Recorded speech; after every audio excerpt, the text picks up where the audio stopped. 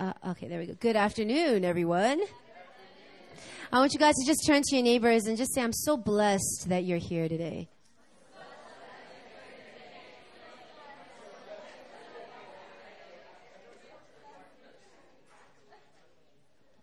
I see a lot of unfamiliar faces. I just want to say welcome to New Philadelphia Church. I'm Pastor Erin.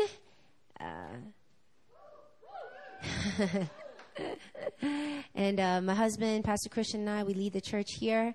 We're just glad that you're all here today.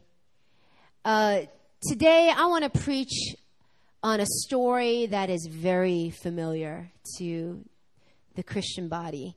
And I hope that I can turn a familiar story into something that will really challenge you and I. And so let's just open up our Bibles to 1 Samuel. And we're going to look at chapter 17.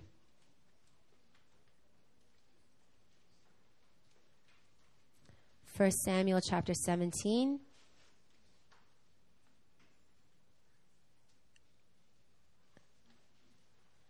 All right, we're going to be reading verses 1 to 11. This is the famous story of David and Goliath, but I'm just going to focus for now on the first 11 verses, okay? So we'll just read it, responsive reading. I'll read a verse, and then you guys can read the following verse.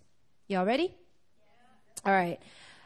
Now the Philistines gathered their armies for battle, and they were gathered at Soko, which belongs to Judah, and encamped between Soko and Azekah in Ephes Damim.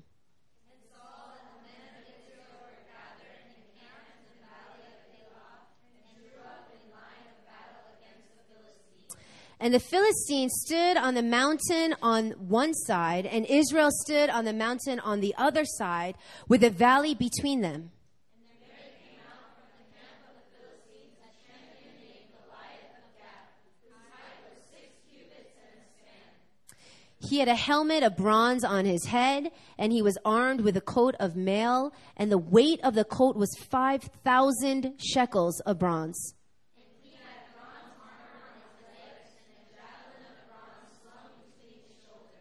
The shaft of his spear was like a weaver's beam, and his spear's head weighed 600 shekels of iron. And his shield bearer went before him. He stood and shouted to the ranks of Israel, "Why have you come out to draw up for battle? And I am not a Philistine, and are you not servants of Saul? Choose a man for yourselves, and let him come down to me. If he is able to fight with me and kill me, then we will be your servants. But if I prevail against him and kill him, then you shall be our servants and serve us." And the Philistine said, "I defy the ranks of Israel this day. Give me a man that we may fight together." When Saul and all Israel heard these words of the Philistine, they were dismayed and greatly afraid. Okay, David and Goliath, it's a story that a lot of us are familiar with. If you grew up in the church, you probably had some David and Goliath scene, on the wall, the cartoon version in painting or in poster board, maybe paper mache, I don't know. David and Goliath, we use it a lot. And oftentimes we deem it as just a story for children. Because we know that David, during this time when this incident happened, he was a young I don't want to say boy. He was probably less than 20. So he was a young man, but he was young. And so a lot of times we use this passage specifically for young or very young children, middle school, maybe high school. And we rarely get to see the richness of this passage because we're so familiar with it. The thing about David and Goliath that I want to talk about today is I want to put a different emphasis on this story. A lot of times you hear the story of David and Goliath and you're like, man, David is a boy that had massive amounts of courage. See, we just read in the first 11 verses, the Philistines came to the grounds where Israel had territory, and they decided to challenge God's people. And basically they threw out their champion of champions, Goliath, who was a beast of a man. He was about 10 feet tall. Basically he can dunk without jumping. Can you imagine just like standing there, like 10 feet tall. He was huge. And he goes out and he does a challenge to all of the Israelite army.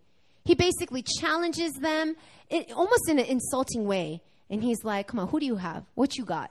Send me your best man.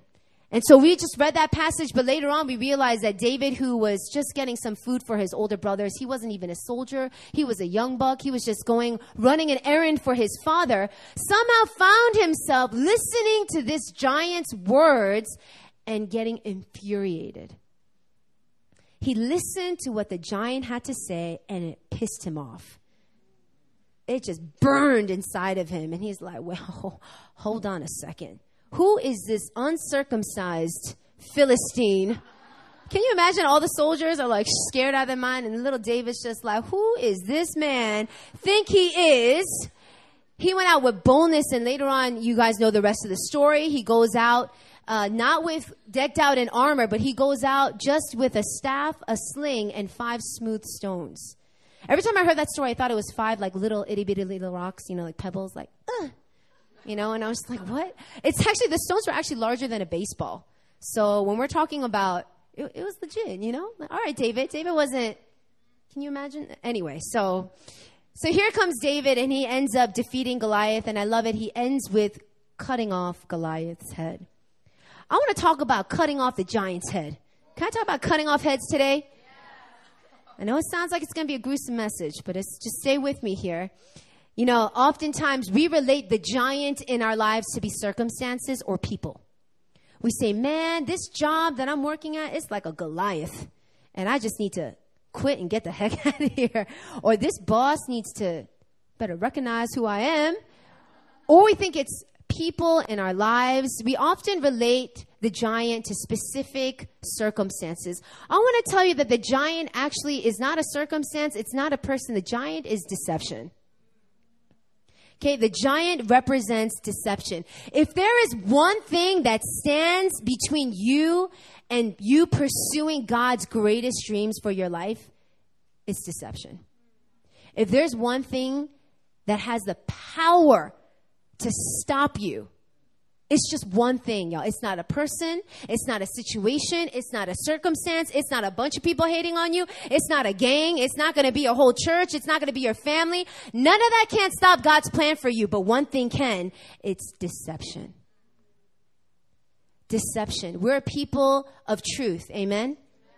Our Father He's the Father of truth, unlike Satan, who's the father of lies. And yet the only weapon that the devil has, get this, it's not sickness. The devil can't defeat us with sickness. He can't defeat us with circumstances. He can't defeat us with, whatever I mentioned earlier. The only way that he can defeat you and I is if he tricks us, is if he deceives us, if he fools us, if he lies and you and I make it our truth. I want you guys to just turn to your neighbor and say, don't be deceived. Y'all, do not be deceived. Let me talk about deception, okay? Because this is an important thing. We're in a season of building, amen? We're in a season of pursuing our dreams. We're in a season of taking not just steps of faith, but leaps of faith. We're in the season of getting out of our comfort zone, getting a little bit uncomfortable, but pursuing God. We're in a season of not being cautious, but running. And because that's the season we're in, we have to be aware of this one thing, deception. The thing about deception that I want to talk about today is, one, do not be intimidated by the clothes. See, Goliath, I know you're all like, amen. Goliath was 10 feet tall, but if he was 10 feet tall, puny, had nothing on him, no weapons, and just walked up there all tall and lanky, nobody would be scared of him. But what Goliath had was very interesting. Turn with me. Let's look closely to his outfit, okay? Starting from verse 5, read this. He said he had a helmet of bronze on his head, and he was armed with a coat of mail. Let's just stop there, okay? A helmet of bronze and a coat of mail. A coat of mail was kind of like this chain link coat, okay? And it's kind of like fish scales, if you guys can imagine fish scales, but like with metal, okay? And it's actually said that specific coat of mail and the bronze helmet, it weighed 125 pounds. Just those two things. 125 pounds. Goliath was wearing me on him. Okay, it's just like he wore me. And then on top of that, if you continue, okay, he had bronze armor on his legs, and then a javelin of bronze between his shoulders, and a shaft of his spear like a weaver's beam, and that spear's head weighed 600 shekels of iron. He was wearing me, and he was carrying me. So you can imagine Goliath walking in. Listen, all the Israelites weren't just intimidated by his height. They were intimidated by what he was wearing. You got to understand that the Israelite army at this time, it wasn't a sophisticated army. In fact, a lot of times what they used were just hammers or sticks or just, you know this because in previous fights, it said that not many of them had swords. If swords wasn't even a basic thing in their army, then you can imagine when Goliath stepped in with like high-tech armor and a bronze helmet and a javelin and a spear and all of this, it must have been intimidating. Have you guys ever been intimidated by someone before? It's another message, but it's intimidating. And the thing is, deception is like that. The funny thing is, deception, the substance of it is quite weak. But it clothes itself with what we think is impenetrable. And what I mean by that is deception clothes itself with circumstantial evidence. You know, we had a sister named Suji who was a dear friend of my husband's. She didn't attend this church, but over a year ago, her mother had an aneurysm. And what happened was, you guys know what an aneurysm is, a blood vessel burst in her brain. She got rushed to the hospital, and the doctors basically said, get ready to say goodbye to your mom because she's about to die. She was in a serious state. It wasn't that they found the aneurysm about to happen. It was too late. It already burst. And for anybody that knows that, it's a dire situation. And what happened was, we found out, and we decided to pray as a whole church, if some of you guys were there, at our retreat. We decided to pray not the deception, but we pray the truth. And it sounded funny, but we said, God, we thank you that Suji's mom is healed. We said a statement that was in complete opposition to everything that was seen. But get this, Goliath, he's got some clothes on, and so does deception. It's easy. Oh, thank you that Suji's mom is healed. That's nice. But you know what we were working against? We were working against an armor of statistics, a doctor's diagnosis, charts. They said 2 surgeries had to be done, and even the surgeries, don't get your hopes up. And yet, despite all of the armor that the deception, she will be sick and die, was wearing, we persisted in believing our uncovered little selves, just like David, with just a stick and maybe 5 stones and a sling. We decided, you know what? It doesn't matter. The truth is the truth. A lot of people would look at that situation. They would see the statistics. They would hear the doctor's diagnosis. And all they would see is just like looking at Goliath with all of that armor and saying, there is no way that I'm going to be able to fight this. Might as well say, I give up right now. There's no way that I'm going to overcome this situation or this addiction. There's too many armors of years where I have fallen. There's no way I'm going to get rid of this problem or this issue because the armor is just, it's impenetrable. Sometimes our truth feels naked. It feels like we're believing in something we have nothing to hold on to. It's like believing that someone's going to be healed, but nothing in the natural says that it's going to be true. Nothing. Yet get this, it didn't matter. All David needed was 1 stone. 1 stone. See, he, out of all of the army men, he was the only one that remembered who he was. He had 1 stone, flung it, and it was game over. All of Goliath's army was meaningless. We prayed a prayer for Suji's mom. We contended for her. Suji got other churches to pray. And all together, just as a whole family of God, we prayed. And we found out that her mom undergoes surgery. But after that surgery, the doctors were amazed because every symptom and every sign of death had completely disappeared. She was supernaturally healed. And rather than keeping her there at the hospital, they meant to do another surgery. They were planning on doing some emergency surgeries. They sent her home that week. And they said, I have no idea what to tell you. We have no idea what just happened. All we know is you are healthy enough to go home. And to this day, Suji's mom is fully healed, living, alive, and very happy. It was a fancy armor we were coming against. Deception likes to do that. We get a little bit blindsided by the statistics. We get a little bit blindsided by what we call reality. But something that God's people need to understand is reality is not truth. Only the Word of God is. I don't care who your giant is. I don't care what his name is. I don't care what kind of statistics or charts or mistakes that he's covered with that make you think that there's no way you're going to overcome it. All you need is one stone, one revelation of God, that what he stands for is false, and it's done. Don't be intimidated by the clothes. Come on, turn to your neighbor and say, don't be intimidated by the clothes.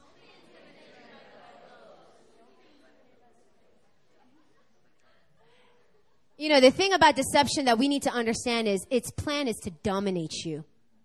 Okay, deception is not here to just trick you one time. It's here to rule over your life. It says in verse,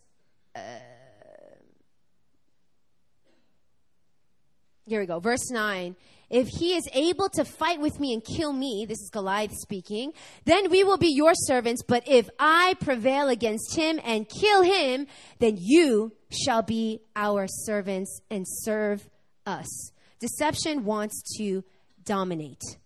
It wasn't about a battle, one person wins and one person loses. There was a lot more at stake here.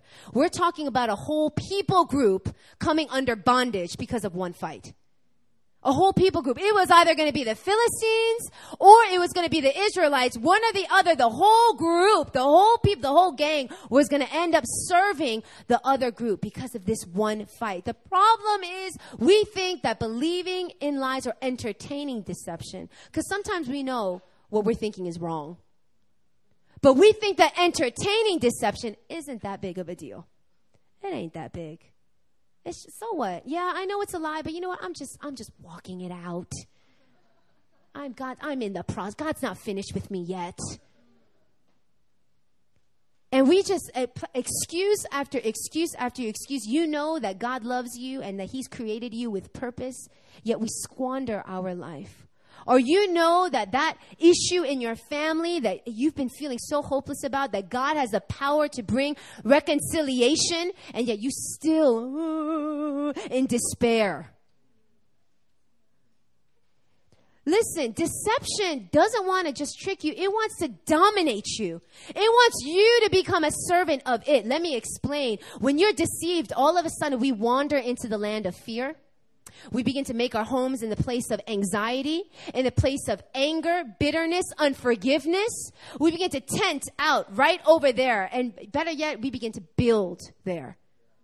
Forget building a tent. We build houses, okay? We build with picket fences on the land of anger. Like, I'm going to be chilling here for a long time, so I'm going to settle in. I'm going to move all my furniture here. And we think that it's just me. But guess what? When deception comes in through one person, a whole group gets affected. You can see this through families.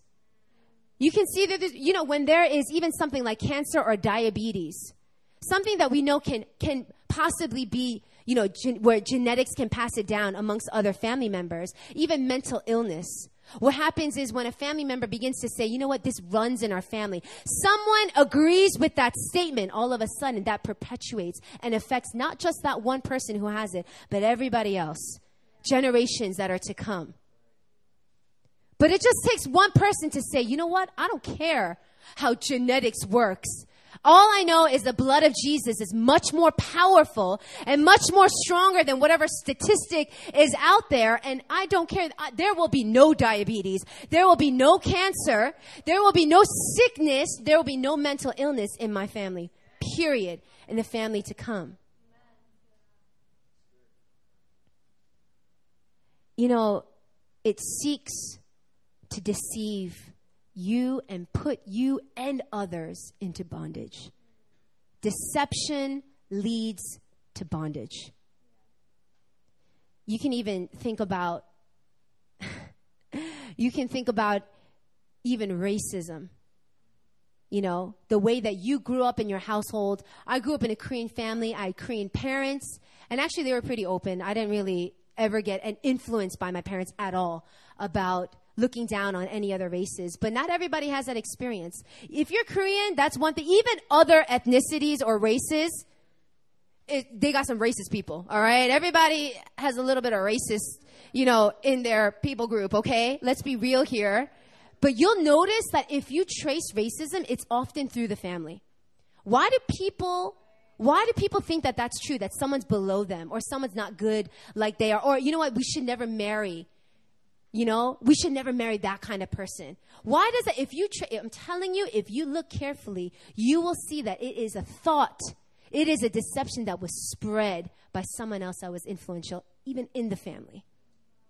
You'll notice that it'll be like maybe a grandma. Oh, sweet little grandma who's racist. Oh, honey, I love you. Don't be going near those people. You know what I mean? Like a sweet little grandma or sweet little grandpa or, whatever. If you trace it back, I'm telling you, it started with one person believing in something that was not true. And all of a sudden, you have generation after generation who now have to confront that deception and maybe even still believe it. That's sad. Deception is out to get y'all. Not to just put you into bondage, but to put those that you love, those that you care about, and your future families in bondage as well. We can't afford to entertain deception. Another point that, I want to hit this one in is deception is designed to waste your time. Let's talk about some time here. We're called to be stewards, not just of finances, not just of our anointing, not just of our natural gifts, our resources. You and I are stewards of our time. How do you spend your time? What do you do with your time? Sometimes I hear myself complaining, I don't have enough time. I don't have enough time to do what I want to do. And I hear myself and I want to hit myself shut up. Listen, one truth that you guys all need to get is you have more than enough time to do what God has called you to do every single day. Let that sit for a moment. More than enough time. Okay, let me move on there. I just wanted to Selah that for a moment, right? It's designed to waste your time. The story of David and Goliath, some people, when they read it, they think it happened all one day. Oh, here comes the Philistines. Here comes Goliath. Here comes him chanting and provoking the Israelites. And then that very day, David goes and gives food to his brother. And that very day, he blah, blah, blah, blah, blah. No, it didn't happen in one day. 40 days, y'all.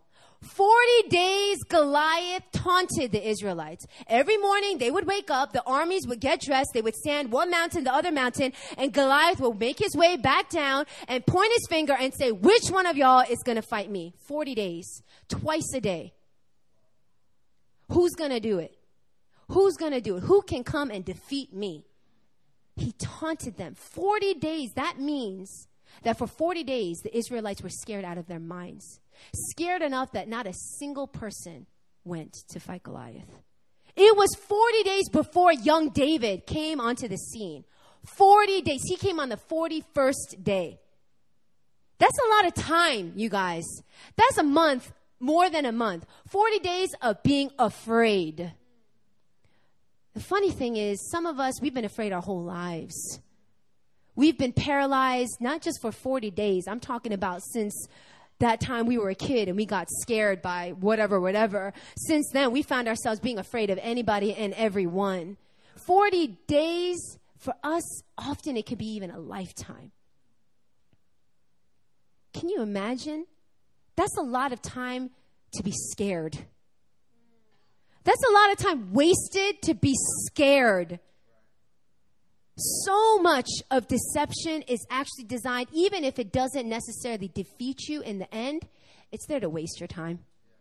It's there to get you to be low on yourself and nobody loves me for like a week. And maybe by the end of the week, you're like, oh no, I'm loved.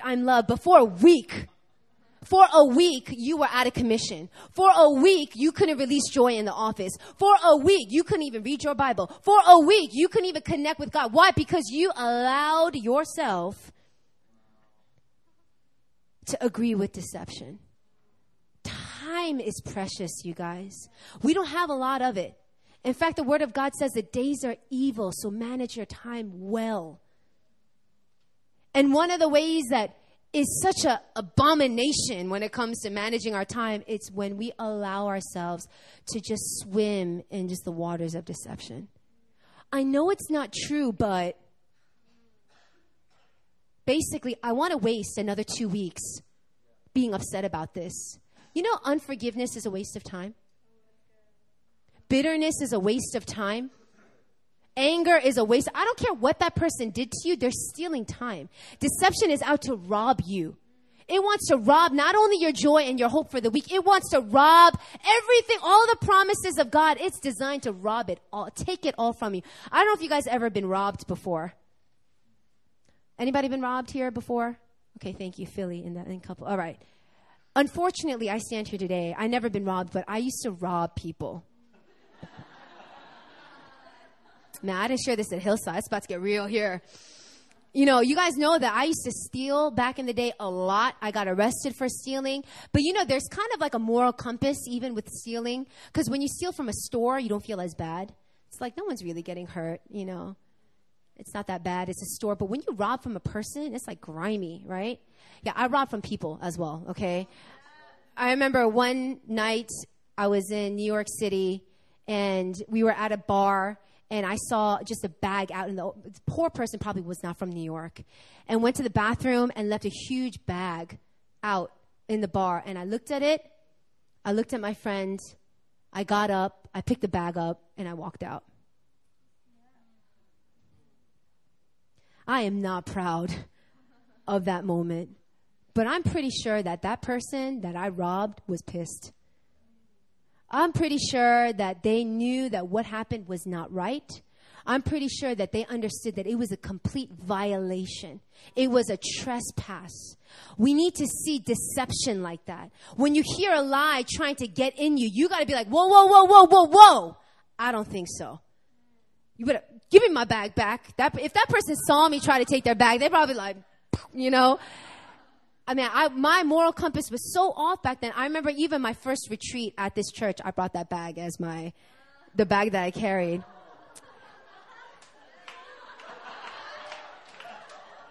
Let me just say something. The blood of Jesus is powerful. It is strong, and it has redeemed me.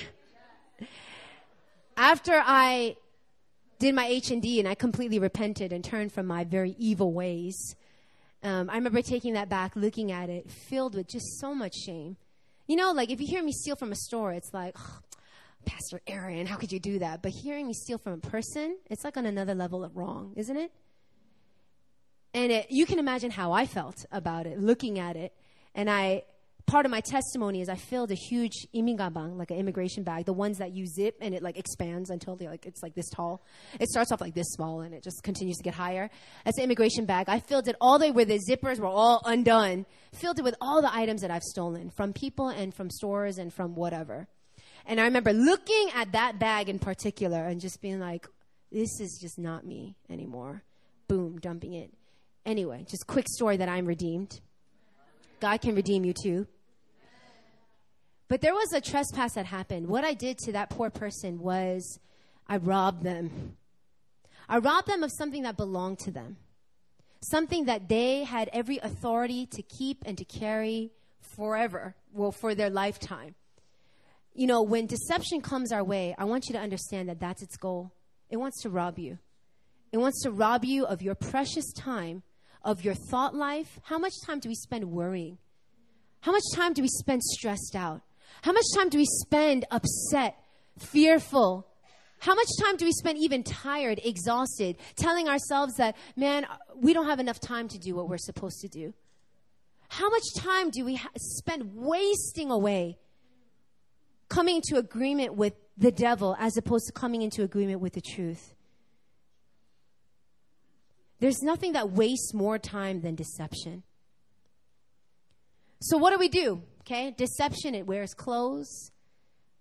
All right, it tries to fool us in order to dominate us, to put us back into bondage, and it's designed to waste our time. Now, what do? The thing about David, can I just say, is that what he did wasn't that spectacular. That's the lesson that I hope you guys walk away with. Because sometimes we look at David's story and we're like, wow, way to go, David.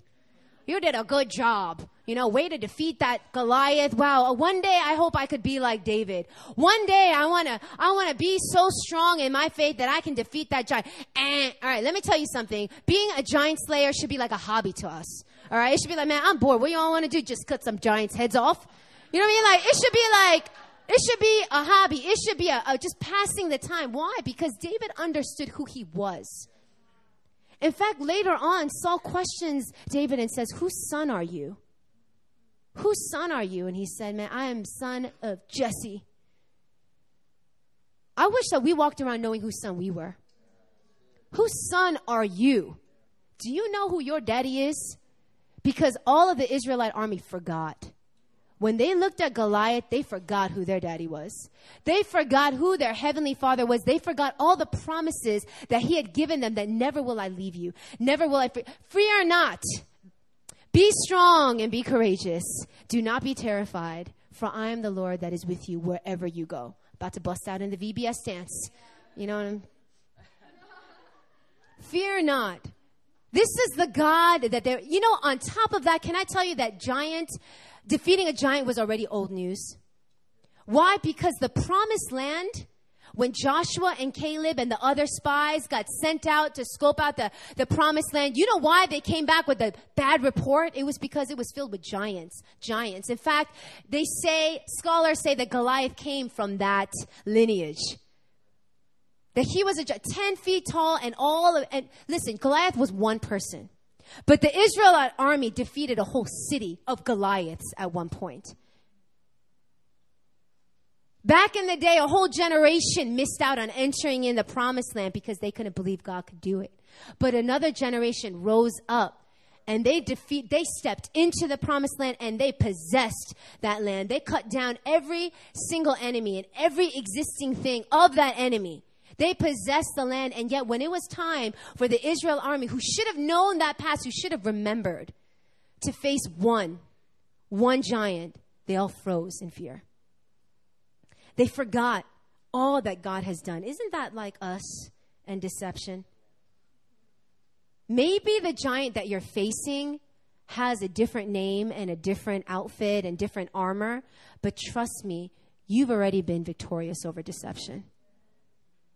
And not just one, all of y'all, so many people I can name names have defeated armies of giants already. You lived lives under such heavy bondage and deception, and you're walking completely free. Yet when we see just one giant come to our path, why would we ever let that one giant stop us from pursuing God's promises in our lives? I want you guys to turn with me to Genesis chapter 12, verse 3. And I'm going to talk just really quickly on why the Israelite army, why it was foolish for them not to believe. Genesis chapter 12, verse 3. It's the Abrahamic blessing. This is God blessing Abraham, okay? And part of the blessing, it says this: I will bless those who bless you, and him who dishonors you, I will curse. I'm just going to end there. I will bless those who bless you. NIV says, I will curse those who curse. Can I tell you something about Goliath? He had it coming. It could have been David. It could have been a donkey. It could have been a little boy. It could have been a little girl. It could have been anybody. Anybody that just believed that what God said was true could have walked up to David and David would have died. Why? Because for Goliath would have died. What? Hold up. Goliath would have died. Why? Because for 40 days, Goliath cursed God's people. For 40 days, he cursed God's people. He taunted God's people. He provoked God's people. He had it coming. That's why David went out burning. That's why David, who wasn't a skilled soldier, he never fought a battle in terms of an army battle ever before. That's why David, as young as he was, even though he was delivering bread and cheese, he walked up and he heard what Goliath was saying, was like, oh, that's my cue. Because I know that man right there is doomed for death. Because those who bless me will be blessed, but anybody that curses God's people, they're cursed. And so this is going to be easy. It's going to be easy. The deceptions that you're facing is easy. We look at it like, man, it's going to take years to overcome. It's going to take, my whole life I'm going to climb up this mountain and overcome it. It's easy, folks. For you to break through, no matter how intense the armor, no matter how tall the giant, no matter how skilled. Goliath was a champion. He was an undefeated champion. I'm sure he pulled those one-on-one scenarios all the time, and he was alive, so he won. So he was skilled, yet it did not matter. Nothing was able to stand against who God was. See, David stood there thinking to himself, looking at Goliath, this fool doesn't know me. Man, he does not know who I am. He does not know who we are. David was so surprised at what Goliath was saying that he had to go from confirmation. Did he really say? Wait, what did he say? What is he? What? Did he really? Oh, hold up a second. And he burned. While the other Israelites were afraid, he burned with anger because he's like, you do not know who you're messing with right now. When deception comes your way, I hope our hearts will burn. It will kindle with anger against the enemy, saying, listen, fool, you do not know who I am. There is no way I'm going to entertain this thought. Cutting off the head of the giant, that way that's manifested today is taking captive our thoughts. Our giants are not circumstances. It is not people, y'all. Sometimes we think it's people and we try judo chop people. It's not going to work. That's not our giant. Our giant is our thought life. What have you been thinking? What have you been believing? What have you been saying is true over your life? And it's time we cut some of those thoughts from the head, that we stop wasting time dwelling on those things. You know how I said that giving in to deception, it opens the door for others to give into deception? Well, watch how David's victory opened the door for other victories. I want you to turn with me to 2 Chronicles. 2 Samuel. 2 Samuel, verse 21. 2 Samuel chapter 2. What? 2 Samuel chapter 21. There we go. Verses 18 to 22. 2 Samuel. All right, 21, verses 18 to 22. I'm just going to read that for you guys. Oh, actually, I remember this was a very hard passage to read. We'll read it together and pronounce these names together, okay? All right, here we go, 18 to 22. After this, there was again a war with the Philistines at Gob. Then Sibbecai, the Hushathite, struck down Sab, who is one of the descendants of the giants. And there was again war with the Philistines at Gob. And Elhanan, the son of Jer-Oregim, the Bethlehemite, struck down Goliath the Gittite, the shaft of whose spear was like a weaver's beam. And there was again a war at Gath, where there was a man of great stature who had 6 fingers on each hand, 6 toes on each foot, 24 in number, and he also was descended from the giants.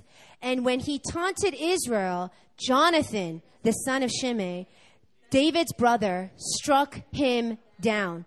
Read 22. These 4 were descended from the giants of Gath, and they fell by the hand of David and by the hand of his servants. Listen, when you defeat your giants, you set the path for others to defeat your giants as well. Here comes this giant, 6 fingers, okay? 6 fingers on each hand, 6 toes. And he is trying to pick a fight with Israelites yet again. Now, was it David? No, it was Jonathan this time. Now, Jonathan, who was probably hiding when Goliath was around. Jonathan saw this giant and he said, man, who does this fool think he is? And he slayed him. Why? Because he remembered that day when David took out Goliath like this. And he probably said to himself, man, giants are nothing. This is nothing. This is nothing. This is my inheritance. You know, sometimes you guys face giants in your life. There's two things I want to say. One, somebody already slayed that giant. I don't care what you're facing. I don't care how unique. I don't care how severe. Have faith. Someone has already slayed that giant. The second thing is when you defeat that giant, you're opening the door for others to slay that giant as well. Jonathan went out with boldness this time. It didn't matter what he came across. He knew, man, giants are a small thing, itty bitty thing. What, you itty bitty? Boom! And he killed them. What's interesting is this, read 22, there are 4 descendants of giants in Gath. How many stones did David have? 5. How many stones did he use to kill Goliath? How many stones does that leave? 4. See, what we need to understand is when David defeated Goliath, it was a prophetic sign. He picked up 5 stones not because he needed 5. He probably didn't know what that was going to mean in the future. But later on, 4 other giants, like Goliath, slayed by David and, my favorite part, by the hands of his servants. It wasn't just David slaying giants anymore. Come on, turn to your neighbor and say, you're a giant slayer.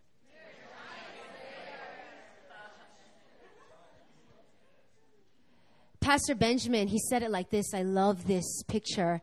He talked about being a lion versus a deer. And too many times we relate more to the deer that panteth for the water. It's a good picture. It does describe our thirst for the Lord. That's great.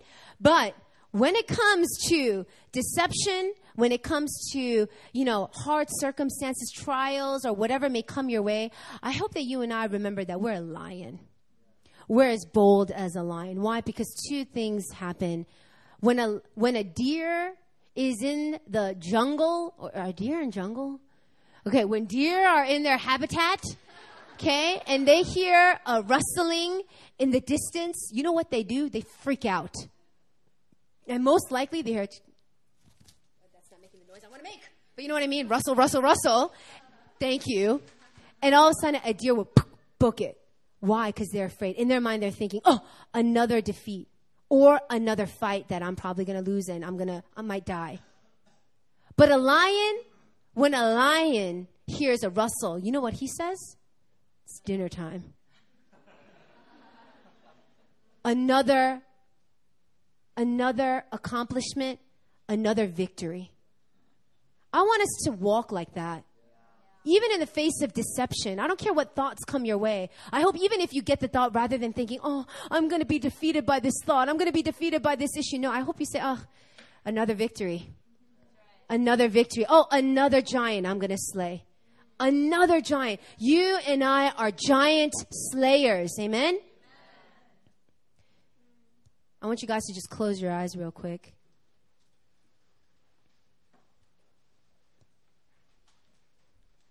It's time we look at the story of David and Goliath, not as something that we should obtain, not as something that is so incredible. Listen, what David did wasn't incredible. Okay. What was incredible was that the rest of the army couldn't do what David did. You and I should be looking at David and saying, man, that's easy.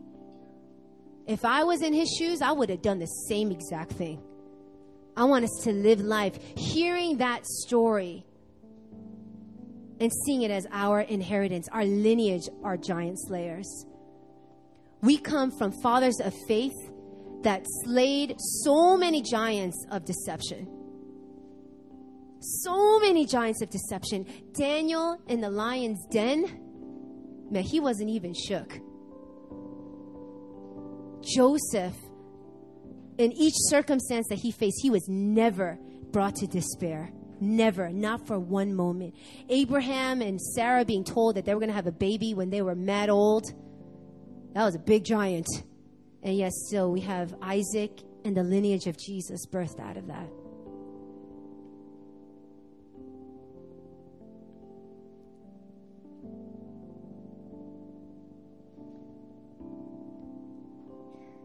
I want you guys to just think and ask the Lord, to reveal your heart where you have been entertaining deception in your life. And we want to break free because there's no time to waste, y'all. Especially in this season that we're in, we don't have time to waste being deceived. We don't have time to waste allowing ourselves to be in the pits of self-pity. And so rather than praying for you, I want you to pray for yourself. I want you to lift up your voice all together. We're going to pray out loud. And I want us to begin to speak to every giant. I want us to speak to every deception. And I want you to declare the word of God. I want you to declare the truth over your situation, your circumstances, even your weaknesses. Some of you, your giants are your beliefs of yourself. The greatest deception that you're carrying is what you believe about you. God wants to completely eliminate. He wants you to cut the head off of those lives today. So let's just all begin to pray. I want you to begin to raise up your voices. Let's just begin to pray out loud and just speak in faith over those lives. Come on, let's pray.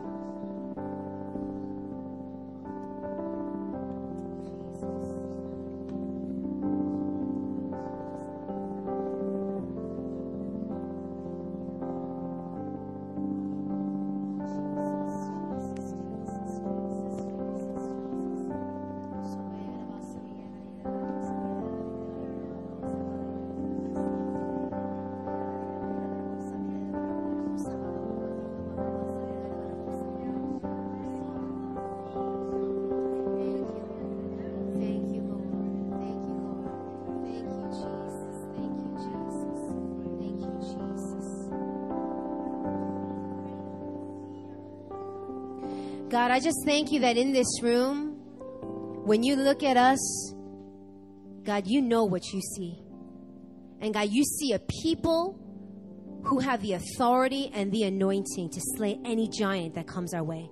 Anything that taunts us, anything that challenges your word in our lives, anything that tells us that we're less than, God, we thank you that we have the ability and the strength to cut off its head. And I thank you that you're calling a people who are learning how to take captive every thought that is in disobedience to you. And Lord, that you're raising up an army that walks in truth. Father, I thank you that now's the time to build. Now's the time to